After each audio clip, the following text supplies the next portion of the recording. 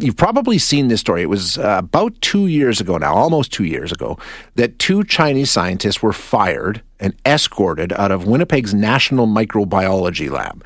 The Public Health Agency of Canada cited possible breaches in security protocols as the reason for this action they took, and those firings have sparked months of debate and parliamentary squabbling that all culminated in the Conservative Party withdrawing all of their members from a National Security Committee last week, saying that the government is using that committee to cover up whatever incident led to those firings. So let's get a bit of background on what happened and what we know about it, and where we're going to go from here. Joining us now, we have Christian Leuprecht. Christian is a class of 1965 prof at the Royal Military College and a professor in the Department of Political Science and Economics at Queen's University. Christian, thanks for joining us this morning. Appreciate your time. My pleasure. Good morning. Okay, so let's go back to the beginning here. These 2 scientists, married couple, working at the Winnipeg lab, were fired for security breaches. What do we know about exactly what happened and why they were escorted out of that facility? Well, so the presumption had been that this was due to samples that they had dispatched to China, on which, depending on sort of what story you believed, it was either they hadn't done the paperwork properly, they hadn't done export control licenses properly, or they hadn't filed proper intellectual property paperwork and had thus given that away. But the ministers come out and clearly said that none of those were reasons for their dismissal from the lab, and I had long suspected and speculated publicly that this was an espionage operation. And so, yes, they sent samples, but now it's sort of and that might have been a serious violation, but the broader concern is that they essentially wanted to get domain awareness of what the Canadian lab is capable of, what we're working on, and what we're working on with our allies. And biosecurity is technology that's effectively what we call dual-use technology that can readily be weaponized by Chinese partners. And so this is why the collaboration with Chinese military and security entities is so disconcerting, because we know that China has attempts underway to run a fairly significant bioweapons program, and so we've appeared to have enabled some of those developments. Great. Now, in the meantime, there's been a scramble to try and get some clarity around exactly, because like you say, depending on what story you've read or who you've talked to, you're getting different versions about exactly what happened. That's a major issue, isn't it? The fact that we're 2 years out from this and we still don't know exactly what happened. I mean, why do we not? Why is the government not being forthcoming with that?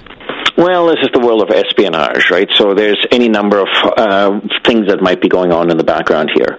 So one is that, of course, they might have been under surveillance for quite some time, which is often what you do with spies. You just want to watch who are they talking to, what sort of information are they trying to get their hands on, who are they chatting with, and sort of what might be the ultimate purpose of their mission. It could also be that they came under duress, for instance, that they weren't willing collaborators, but their families back in China came under duress from Chinese authorities, and that they sort of unwillingly started to collaborate. Some of the intelligence likely came from the United States about the reliability of these 2 individuals, so the government would not want to disclose the sources and methods by which they were advised that they might pose a problem. That might also explain why no charges have been laid. Once you lay charges, then you need to have a trial, and you're going to need to disclose those sources and methods, and the Americans would be extremely unhappy if those showed up in a Canadian court of law. And it appears that there's both an ongoing criminal investigation and a security intelligence investigation. And so it could be that the Mounties are, in good Mountie fashion, just taking forever to run this investigation because it's hugely complex and they've never really investigated anything of this sort before.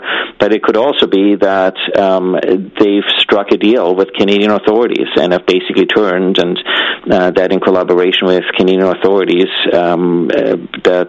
given how overwhelming the evidence might be against them, they would be confronted with the evidence and given a choice. You can start talking to us and collaborating with us and giving us information about your Chinese handlers and so forth, and in return will provide you with some degree of protection. And, for them, this could also be a dicey situation because if they indeed are Chinese spies or are in one way or another ended up disclosing information also to Canadian authorities that China would not want disclosed, their lives might be in danger. And so that might be part of the reason why they haven't been seen or heard from, but we've had no charges against them, and it appears that the Canadian authorities aren't in too big of a rush to track them down, and they appear not to have left the country, which you would think they would if they were in Canada under circumstances under which, for instance, 1,000 Chinese scientists left the U.S. Last year voluntarily because they wrongly identified and disclosed themselves to authorities for the purpose of entering the country to begin with. So there's a lot of unanswered questions, but there might be good reason why the government is trying to keep this reasonably quiet, because I think there's still a number of dots that need to be connected here, and this is still very much a hot issue, I think, in terms of national security and security intelligence. This episode is brought to you by Shopify. Forget the frustration of picking commerce platforms when you switch your business to Shopify, the global commerce platform that supercharges your selling wherever you sell. With Shopify, you'll harness the same intuitive features, trusted apps, and powerful analytics used by the world's leading brands. Sign up today for your $1 per month trial period at shopify.com/tech, all lowercase. That's shopify.com/tech. Okay, so when we hear the Conservative Party put forward a motion to, compel them to come and testify, and the head of the public agency come down to the House of Commons and give that kind of information, and we see them withdrawing from the National Security Committee, and the rest of the opposition MPs in agreement, alleging cover-up, saying that the government is using this as a cover-up. Maybe it's not a cover-up. Maybe there are legitimate national security reasons for why this is not being fully transparent and efficient, why it's taking so long and we're not getting all the info. There could be legitimate reasons there. Yeah, so look, I have a book coming out on intelligence accountability next month, and the government would have known full well that they can't actually move this matter to the National Security Intelligence Committee of Parliamentarians because the law explicitly prohibits that committee from taking up any matter that is an active investigation. Okay. And so in that regard, my interpretation is that this move was always disingenuous to begin with, and that the opposition basically just called that out. There was no reason per se for the government not to disclose those documents to committee. Committees have received classified documents in the past, and ultimately there needs to be accountability somewhere on this file, and committee members can be prevented from talking about certain aspects of documentation that is disclosed to them. I have full faith that in members of Parliament, that if they're handed classified material, that they handle that material in good faith and will keep the content of that material to themselves in terms of the national interest and especially the national security interest. And so I think this is more that I do suspect there are elements of national security and intelligence that the government is genuinely concerned about, that it wants to shield from public eyes. But I think there are also elements in here about, for instance, that chances are the lab probably knew a lot sooner than they're letting on about the potential security issues with these two individuals, and that the research culture and the fact that they were research stars took precedent over concerns that CSIS raised. And I suspect the documents will show some of those lags in timeline, and some of the tensions between the research culture and the national security culture at the National Microbiology Lab. And I think those could raise some problematic and contentious, could become problematic and contentious for the government. Look, I think the government doesn't want to run, if there is a fall election, it doesn't want to run on security issues, defense issues, intelligence issues, or China. And that's why it wants to try to do its best to keep those out of public view. And I think that's unfortunate because we live in a democracy and elections are ultimately about a choice, about continuity or change.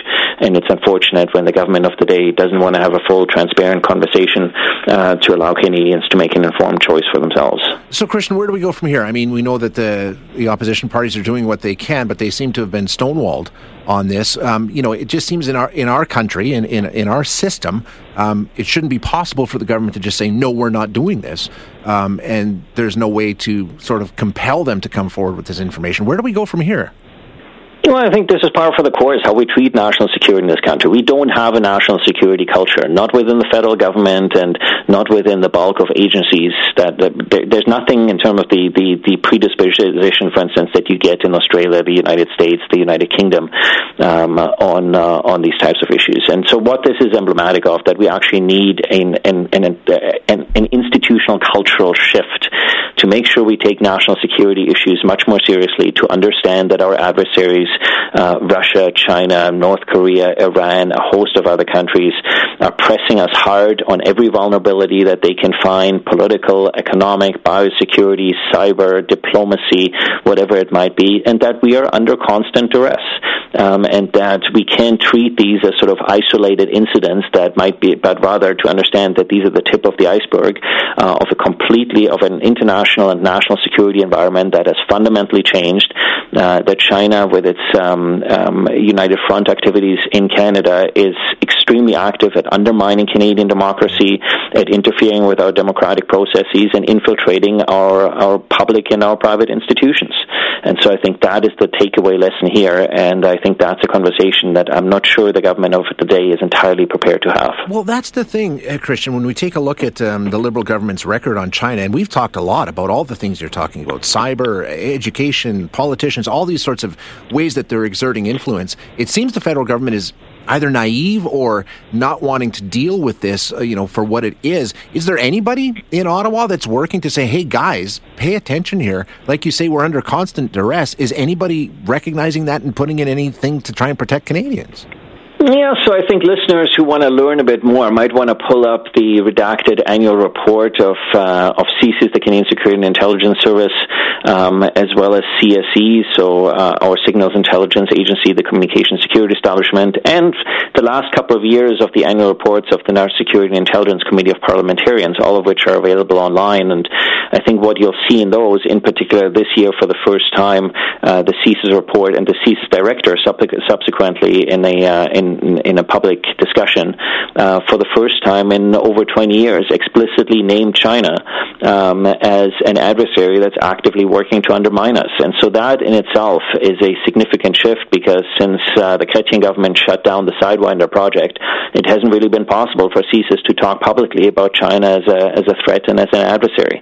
So I do think there is a shift underway in Ottawa. I think the intelligence and security entities are pushing back, but as I say, they're pushing back against a culture where by and large security and intelligence is not a priority, and that's not baked into the way we do things in Ottawa, in other departments and in other ministries, let alone sort of for Canadian society to actually take stock of the fact that this is happening. And so I think it'll take continued awareness by the public, but I think in a democracy it's also up to the public ultimately to make this an issue. And I think just the fact that you and I are having this conversation shows that it is becoming an issue, and that I think the government is working hard trying not to make it an issue for the election.